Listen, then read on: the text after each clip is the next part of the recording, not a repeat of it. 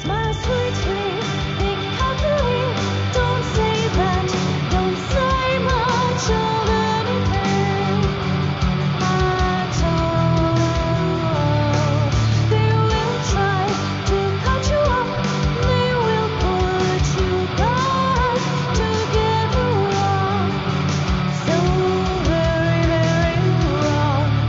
Ain't that some kind of money you Welcome to the Lucky 10,000 Season 4 with your host, Evan. This season, Badass Women from History.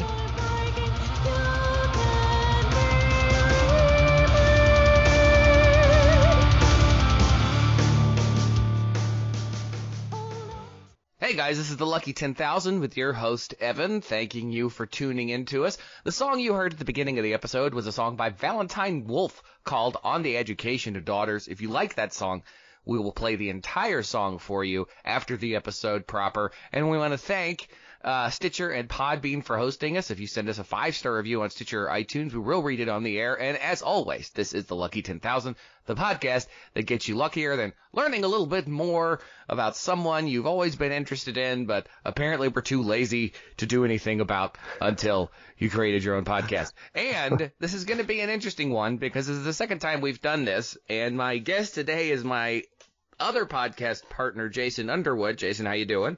Doing good, man. Doing good. And it's always weird to do these things because the Bearded Ones podcast is specifically just made to be as funny and idiotic as possible. And this is meant to be genuinely informative. Yeah. Right. So it's always weird. It's not that there can't be humor in this at all, but it's always weird to find that balance of, yeah, we're talking about real shit and, you know, but I asked Jason if he wanted to do it again this season, and he said yes, and he was one of those people that knew exactly who we wanted to talk about, George Washington. And I was like, it's badass women of history, Jason. Whoa. I mean, like, he's but wearing that wig, though. That wig, yeah. But no, he immediately was like, Harriet Tubman. And I was like, yeah, Harriet Tubman. Fucking great. Let's talk about Harriet Tubman. And I did a little research myself, so we're just going to get into it here. But what's interesting to me is, you know, this is going to be a really interesting partnership with the episode I did with Brian Reeder on Phyllis Wheatley. Obviously, Jason, cool. You have not heard that episode yet because it has not been published. But the interesting thing about that episode was that Phyllis Wheatley was a slave who was taken into slavery, I think, at age 8. But she, lucky in being a slave is not a lucky thing, but she was taken in by a family who taught her and educated her and treated her like one of their own. And the point we make in the episode is, yes, they're still slave owners, so they're terrible people, but she actually became the first African-American poet while she published while she was a slave. And wow, that's amazing. When you look at her poetry, it's all very positive and uplifting, and she doesn't seem to have any regrets about where her life went. Well, now we get to the other side of the coin. This woman had a tough fucking life.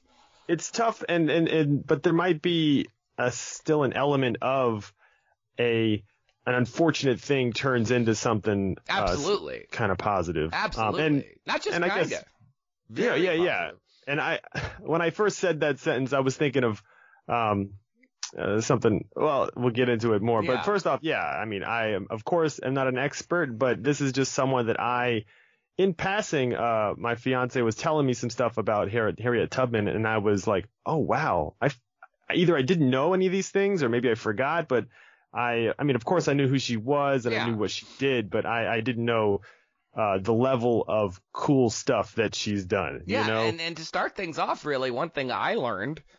I always, everyone associates Harriet Tubman with the Underground Railroad, but no one really knows who I thought she started the Underground Railroad. She did me not. too. It was in existence for a while. In fact, no one is credited that I can find with actually starting it. I think it was something that had been going on for a while. Obviously, somebody had to have done it first, but I don't think they called it the Underground Railroad, and so the longer it went on, the less people knew who started it. People just knew that it was this thing. It was this network of getting slaves out of their plantations and away from their owners in the dead of night, hiding them in barns, taking them basically from Maryland in a lot of cases up to Canada.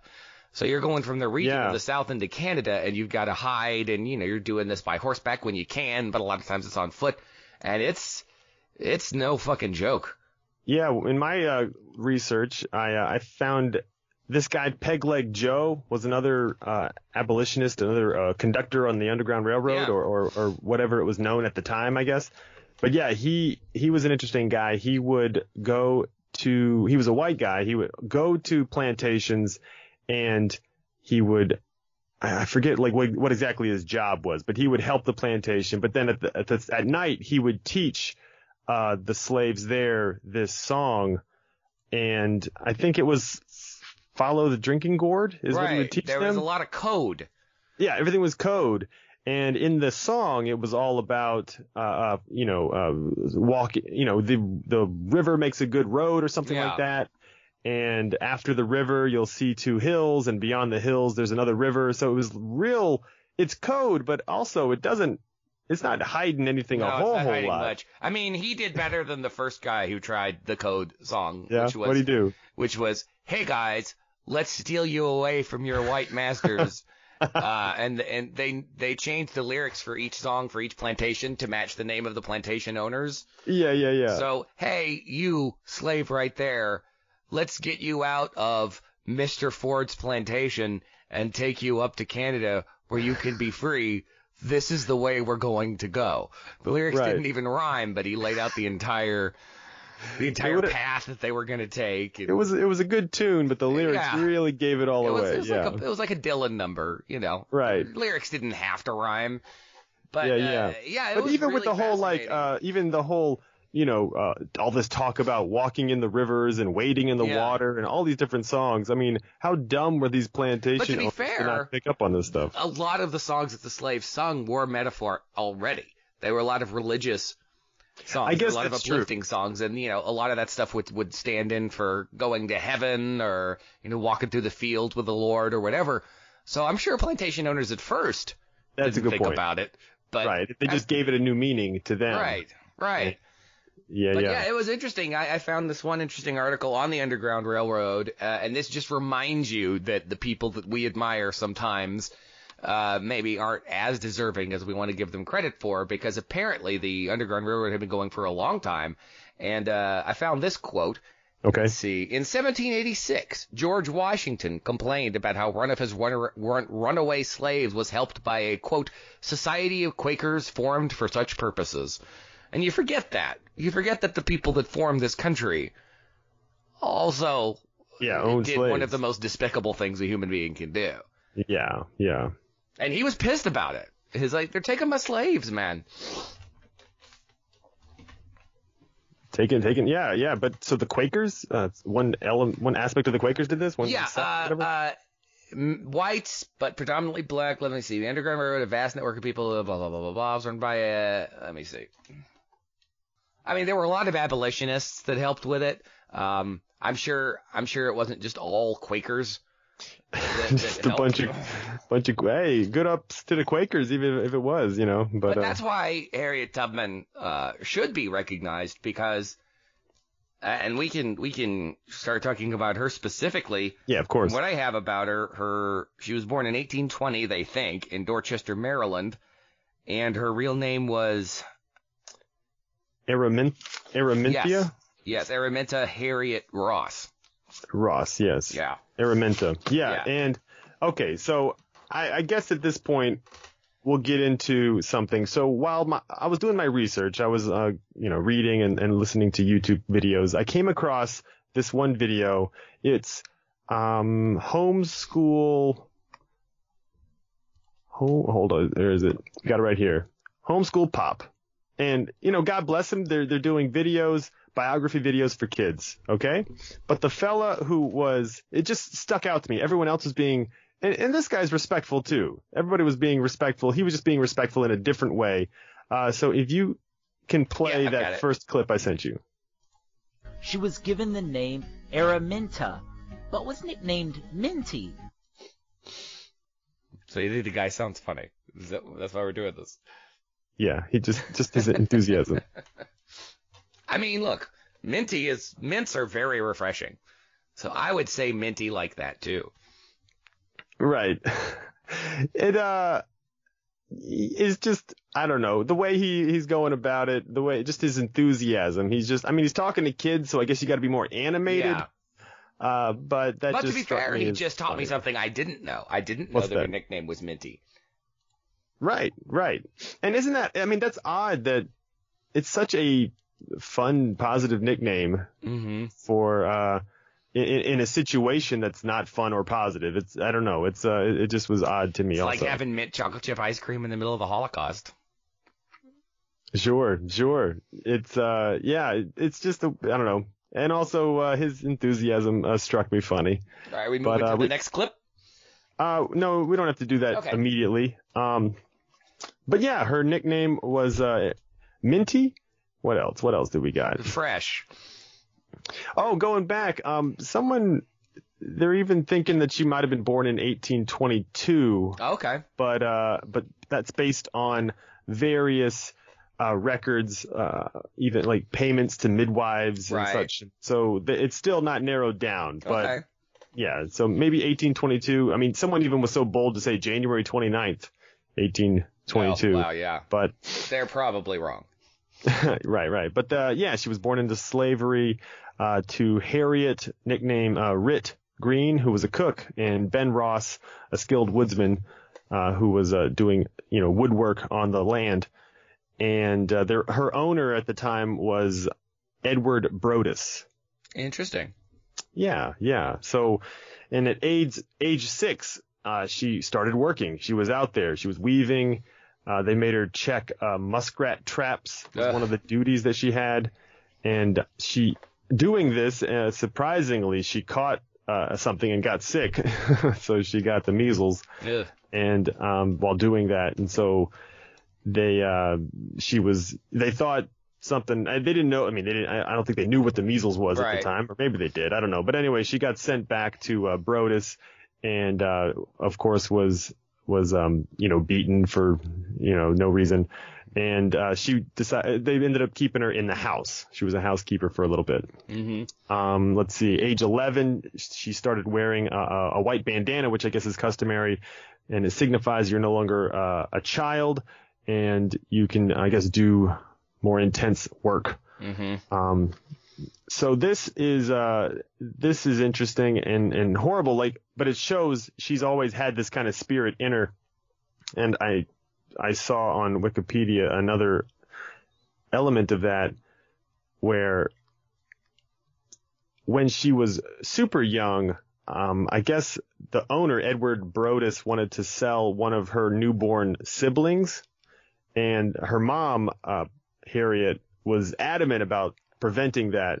And there was one quick story that I saw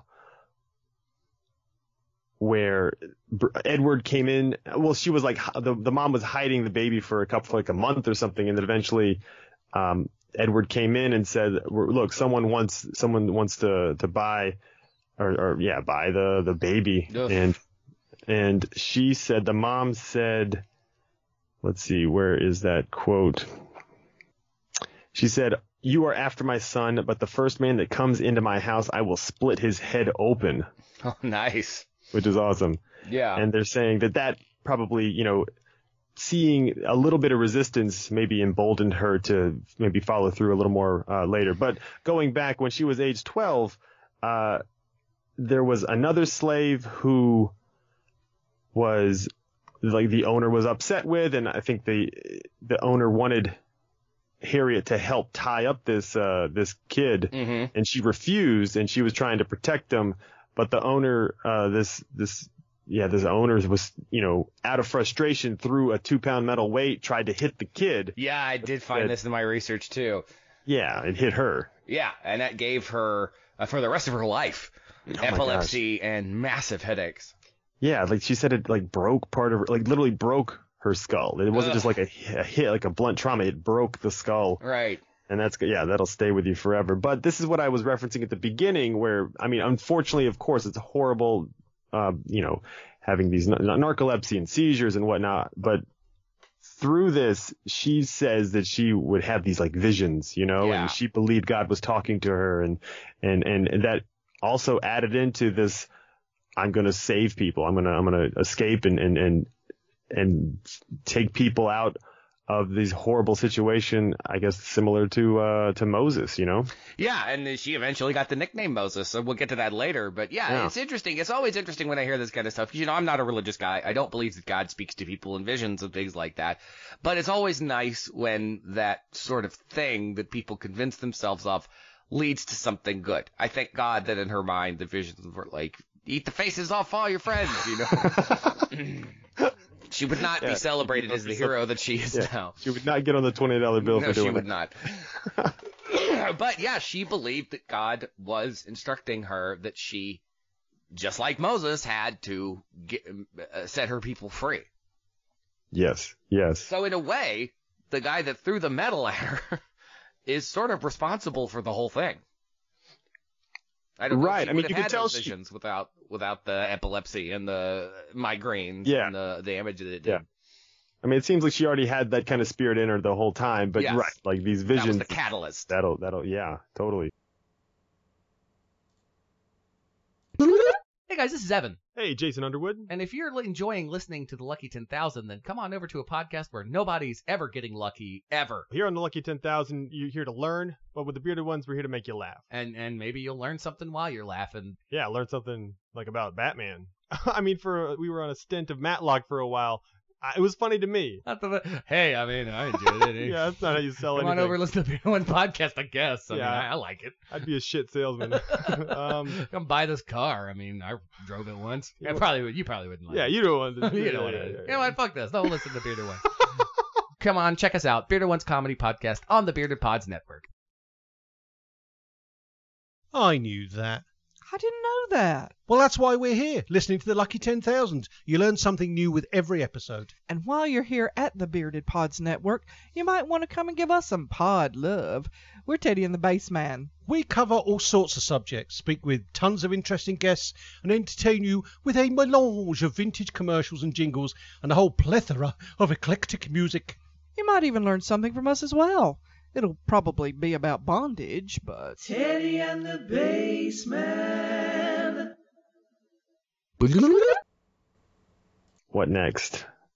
In 1845, I think she was around 25 years old. She ended up marrying. She married this guy, John Tubman. Well, no, that's interesting. I have 1844, but that also just shows how difficult it is to pin things down specifically when the records are, either anecdotal or just written down somewhere and possibly lost and whatever. But yeah, she married a free man, which I didn't even think you could do.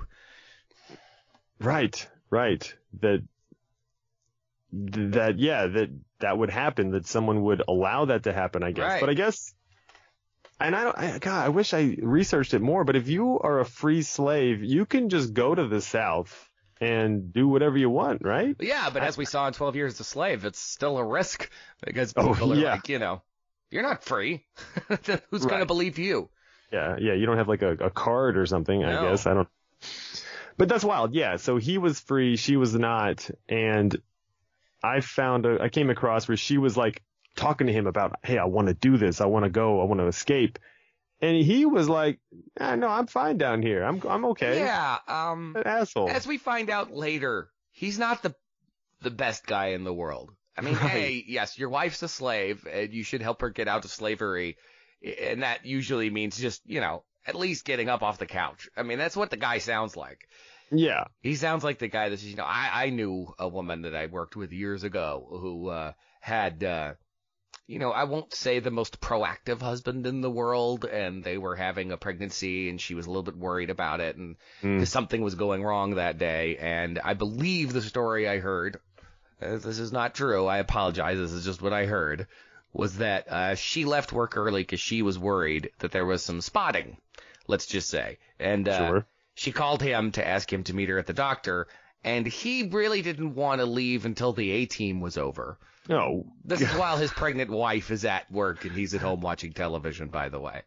A-team, so that's kind of what what I think of when I think of this guy. It's like your slave wife wants to free herself, and leave the South where she might die if someone finds out she's trying to be a free person. And you're just like, yeah, but it's nice. Yeah, but I want to see what happens at the end of Charles in Charge. Yeah, exactly. Yeah. It's Good just gosh. horrifying. And yeah, next, and I might like double back if I forget things. I'll go back. Yeah, and please such. do. But and also, as we always invite, if we are wrong about anything, if you know that we're incorrect, please email us lucky10000@gmail. Again, not an expert, but just been looking into it and trying to get my book report all straight. So we'll see how it's going. But yeah, so she tried to escape and actually I think succeeded with some of her siblings. Yes, a couple of times. What I have is that in 1849 she left Maryland and ended up in Philadelphia. They say she followed the North Star and used the Underground Railroad. But then she kept coming back. Right. And that was the thing that really makes you realize she's a different sort of person. Because she gets out, she's fine, she can just live her life. And then she's like, no, fuck this. I got people down there I need to save. So right. And for now years, she went back down, and from what I have, she ended up rescuing 2 of her brothers, her sister, and her sister's children. Not all at once, I don't think. But no, yeah, I think she would get a couple each time she went. Yeah. But at this point, I want to play another clip. Oh, okay. So this is, right after she gets to Philadelphia. That could be the end of the story. She got free. Right. Okay. But here we go. So she was free, and that could have been the end of the story. But that is not the end of the story. This is what's so extraordinary about Harriet Tubman. Okay. I might even use these as bookmarks in the episode. That was... I mean, the guy's not the best at, varying up his words or telling a good story. He's just, hey, and then you know what?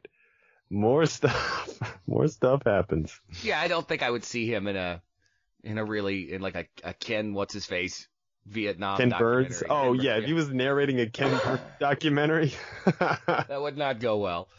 But right, but that's when you really first. I mean, you have to take balls to even do that, to just leave in the first place. Right, but to go back, not just once, but at least 2 or 3 times a year for years. And so it started with her siblings. It started with her getting 2 brothers, her sister, and her sister's children. And although, not to be too nitpicky or whatever, I heard that it takes like at least a whole year to get from the South, wherever, up into the Canada or whatever. I it think takes like a whole week. eventually she ended up taking the trip, I think like twice a year just to Maryland.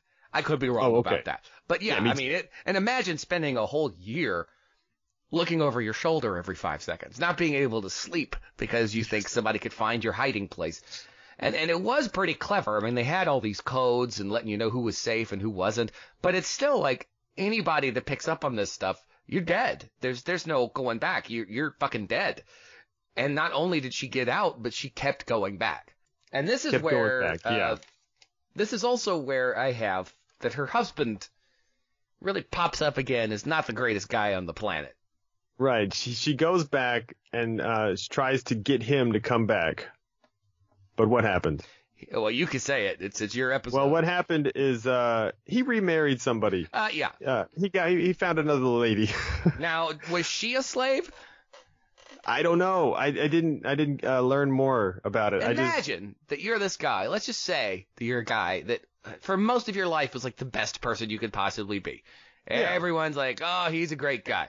Oh, that John. He's a good dude. But now history records you as the guy who cheated on Harriet Tubman. Oh my gosh, yes. You are the biggest D-bag. Oh my God. The guy who cheated on Harriet Tubman. But what's funny is, I don't know how long she was away from him, but it didn't, in what I researched, she didn't really seem to care all that much. I think she kind of knew he was a bit of a dick. Because she's just like, all right, fuck you. I'm going to continue with this Underground Railroad stuff. Right. She just pieced out and was like, fine, I don't need you. Yeah. Now, something I really found super fascinating, and I wish I had more time to research it all, but the different codes that were involved. Yeah.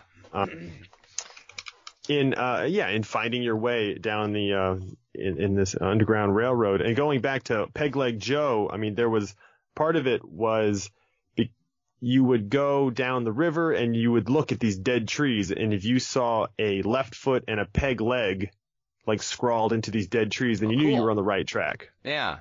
So you look for these symbols, and there were other ones like, and I think everyone knows this, but like a light, like a lamp in a windowsill meant that it was safe to come in. Okay. Yeah. And there were messages in quilts. I'm trying to remember which ones meant what, but there were, if you saw like a squiggle pattern or a zigzag, that it meant you would have to have that. That's the kind of trail that's coming up. Right. If you saw like a wrench pattern, a monkey wrench pattern, that meant, hey, it's time to start gathering our things together, getting our tools together. And they could just, and it worked out fine because you could just put these over a window, open window sill, put these over a fence. Anyone can see them. And only if you knew what the pattern meant did you, it was a pretty big billboard to you, but to everyone else, it was just a quilt. Right. So that was fascinating. That's awesome. It was even so much, and I don't know any of the details. It was just something I came across, but the way a woman would fold her apron was even a symbol for something. Interesting. Yeah. That's really interesting. Well, and then what I have too is then after she goes through all this crap with her husband, things even got a little bit harder for her because in 1850 the Fugitive Slave Act was passed. And yes. That was a big moment. Right. So now instead of just going to like Philadelphia or a free state, boom, got to go all the way up to Canada now. Yeah, because you were no longer considered a free person if you were caught in the North and weren't officially freed by your master, I guess, then you were a fugitive. Yeah. Which is just I know, and these a-holes that are living up there, they're like, hey, you know how I can make some quick money? Let me send all these people back down south to literal hell. And you know what? She could have easily just gone up to Canada and said, I did my part. I'm going to live out the rest of my days in safety. But nope, she kept going. And I believe, so 300 slaves over the course of like 11 years is what I kind of came across. It might I be don't more have an or exact less. number. I have a number for what they think the whole Underground Railroad did. Oh, I don't what's have that? a number for that. Let's see. Got to be in the thousands. Well, yeah, honestly, I missed this. They do mention that she sent 300 slaves to freedom. She made 19 trips into the South. Over 11 years? Yeah.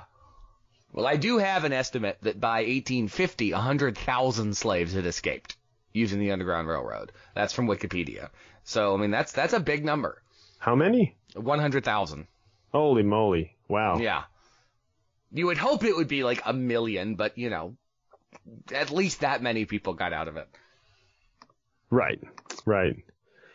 Yeah, so I found the monkey wrench quilt was the first quilt that would go out, just to let everyone know, hey, things are starting to go down. Right. After that, there would be like the wagon wheel print would be, the quilt would be out there. It'd be on a fence. Then there's Crossroad quilt was the fourth quilt with symbolic meaning revealed to slaves planning to escape. So like log cabin quilt that let them know, I guess, there's a log cabin. Interesting. And North Star quilt, of course, to let them know, hey, look for the North Star. And yeah, it's just a brilliant move where it's just broad daylight for everybody that needs to know it, and everyone else, they're just completely in the dark. Yeah. Absolutely. Yeah, so I have... Again, the same guy that made that first song, his quilts weren't any good either. They were words that said, hey, we're leaving tomorrow. It was just a big map showing where they were going. There's nothing big arrow about it.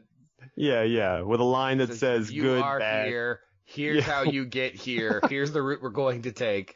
Yeah. They named the slaves specifically. He wasn't a smart guy. No, I mean, beautiful stitch work. Oh, he was fantastic. It looked great, but... And, he started something. He just didn't perfect it. Right. It's like those videos of helicopters and planes where the guys are like, Right. they're just jerking themselves. They're Yeah, just like exactly. their machine is falling apart because it doesn't know what it's doing. Exactly. Yeah. But so I have that she lived in Canada from 1851 to 1857. She lived in St. Catharines, and she visited Maryland twice a year just to get slaves out. And she also wasn't just about freeing slaves. She was. Well, before we get past that, I okay. want to bring this up. Sure. So, like I said, 300 slaves, and one of her quotes is she was a conductor for the Underground Railroad, and I'm just riffing this. I don't even know exactly what it was, but my train never fell off the track, and I never lost a passenger. Oh, there you go. So here I have two more clips that I want to show you. Okay. One of them is again by that guy who did the homeschool video. Again, it's very informative. It's perfect for what it's supposed to be. But yeah, that's number one. Okay. Or the Got it. third. Yeah. So play that clip. Okay. Every single one of them were able to get free because of her help. Not one person was lost. And even when they wanted to turn back and go back to slavery, she encouraged them to keep going. It's amazing. And he is enthusiastic. Very enthusiastic. And so, yeah, she encouraged them, according to him. But let's play the last clip I sent you. Harriet had many tactics for keeping her groups moving towards freedom. This included drugging crying babies with paregoric to make them stop crying, and her most famous trip concerned a passenger who panicked and wanted to turn back. Tubman was afraid if she left he would be tortured and would tell all he knew about the railroad. The unwilling passenger changed his mind when Tubman pointed a gun at his head and said, "Ted folks tell no tales." First of all, I couldn't understand half of what she was saying. If you're going to put yourself out there like that. She would drug At first babies it sounded like to she make said sure in they're order to quiet. get her boobs across the... Oh, my goodness. But that's quite the encouragement, right? Oh, no. You know, the first clip Definitely. makes it seem like, hey, you know what? We can do this. We can do this. But the second clip is, no, we're going to drug you. And if you don't keep moving with us, I'm going to kill you. Because dead look, men tell no tales. Yeah. she definitely took things to an extreme, but also... She had to. Yeah. If one of those people left and went back and they were like, where were you? And they're like, here, the fucking Underground Railroad, here's everything you need to know. Here's I the mean, quilts. they were done. Oh, of course. But the reason I brought up both of those clips is the homeschool video. It's a video specifically for kids, and the guy felt like he couldn't, get into the details. But then the second clip is read by clips, and they're getting into all of this stuff. Yeah, so it just made me laugh. I guess I just don't want people to kids start having nightmares that Harriet Tubman's hovering over their bed with a gun. Sure. And I'm sure the homeschool video guy was, they had the details, and it wasn't him, but the group was like, let's not get into this, let's not get into that. But anyway, but that's amazing. I mean, that's what she had to do. She had some people say it was a revolver, and I think I saw other pictures that didn't, I don't know if it was a revolver or not, but she had that. She also had a sword. Nice. And we'll get into how she got that. She got it from a Confederate soldier. Did she kill him? I don't know. She probably did. Maybe. I did. I need to research that more. I seriously doubt as she was escaping this house, she was like, "Hey, can I borrow your sword?" Yeah. Like, why, sure, my lady. Why do you want? Oh God. But yeah, that's fascinating. I didn't know that at all. And the other thing I learned was that she wasn't just because we're getting to the point where we can kind of wind it down. We've got, I think, more than enough. But she wasn't just about freeing slaves. She was also a suffragist. She was good friends with Susan B. Anthony at one point, and she wanted women to have the right to vote. She was used as a spy in the Civil War, which I thought was pretty awesome. That is so amazing, and it makes complete sense. Absolutely, it does.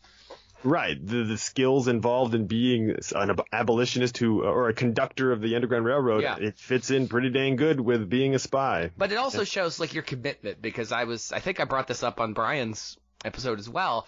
I read a biography of Frederick Douglass a long time ago, and there was a guy who he was close partners with who all he wanted was the abolition of slaves, and he was a white guy, and so they spearheaded a newspaper called The Liberator, where it was all about abolition, free the slaves, and as soon as the slaves were freed, he was like, well, dust my hands off, my work here is done.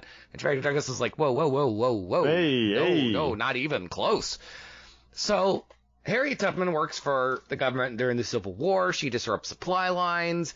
But then after the Civil War is done, she could have easily rested on her laurels and just said, okay, I've done enough. I've been in the middle of wars. I got a fucking sword. I'm just going to go back to Canada and relax. But she didn't.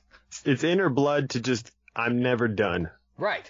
So what I have is that one of the first things she did after the Civil War was she created schools, or helped create schools for freed slaves to make sure that they got an education, which seemed like the most pointless statement I've ever uttered in my life. You're turning into me now. Yeah, I know. On our show, I have a terrible tendency to just over-explain, and it's catching. But yeah, once that was up, that's when she joined Susan B. Anthony and started fighting for women's suffrage. It's almost like the plot of an addict's life, where you get off one drug and you move to another. For her, it was activism, it was change, it was making the world a better place. Mm-hmm. Yeah, and unfortunately, I believe she passed away like 7 years before women got the right to. Yeah, she did. Yeah, got the right to vote. She wrote a book. She did, like with The Secret Life of Harriet Tubman. Scenes in the Life of Harriet Tubman. Yeah. Okay. Which actually just ended up being about improv. I thought that was interesting. Right. But no, she wrote a book. Then in 1908, she established a home for older black people in Auburn, New York. So she wanted to make sure that in their retirement ages, that they were taken care of. She's better than the NFL. Yeah, seriously. Good golly. And then she joined that home. And then what I have is that she died in 1911 of pneumonia. Yes, yeah. And I wrote down somewhere her last quote on her deathbed was, "I go to prepare a place for you." Yeah, sometimes I wonder about those deathbed quotes, though.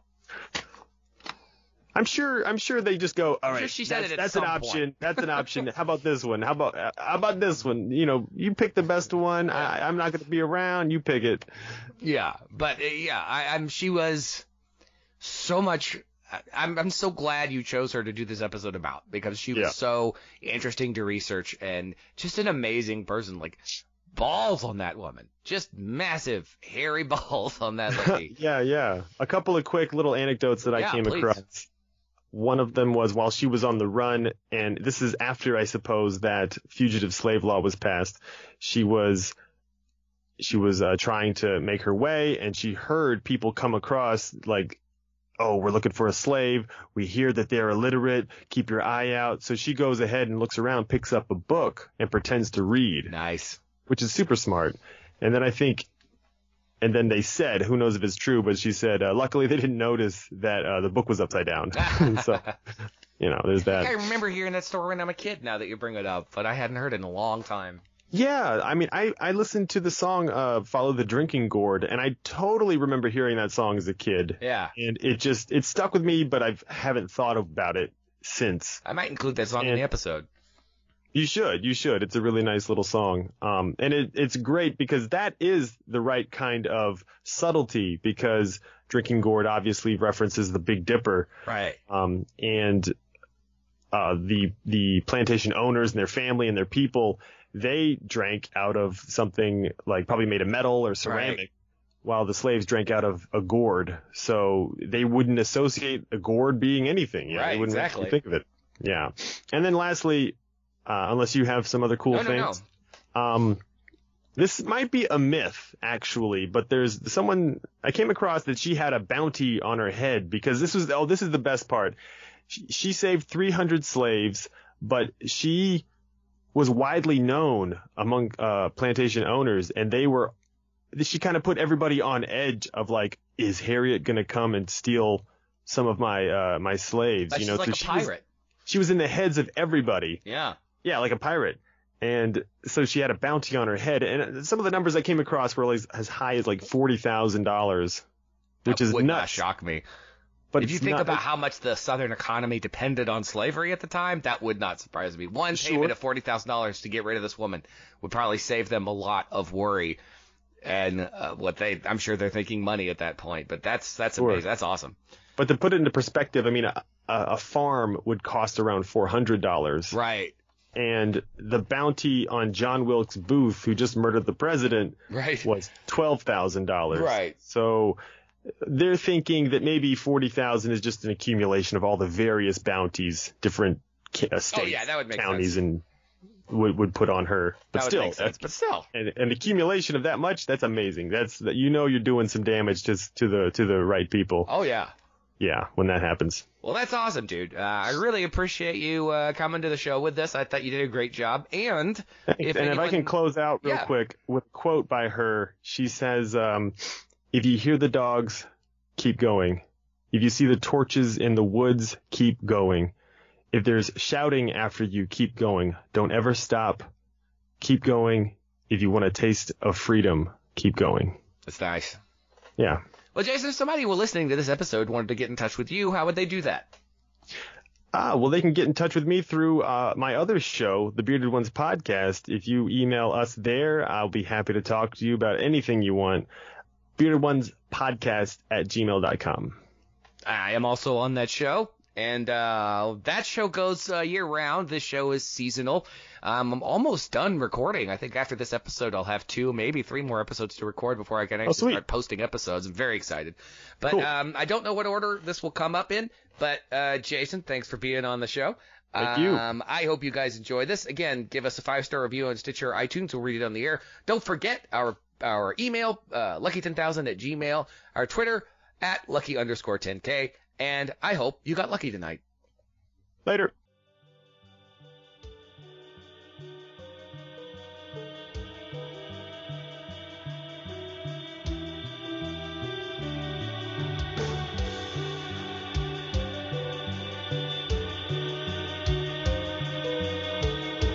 Thank you for being a part of the Lucky 10,000 with your host, Evan. Email us at lucky10000@gmail.com. Find Lucky 10,000 on Twitter @lucky_10K. And visit our podcast network site at beardedpodsnetwork.com.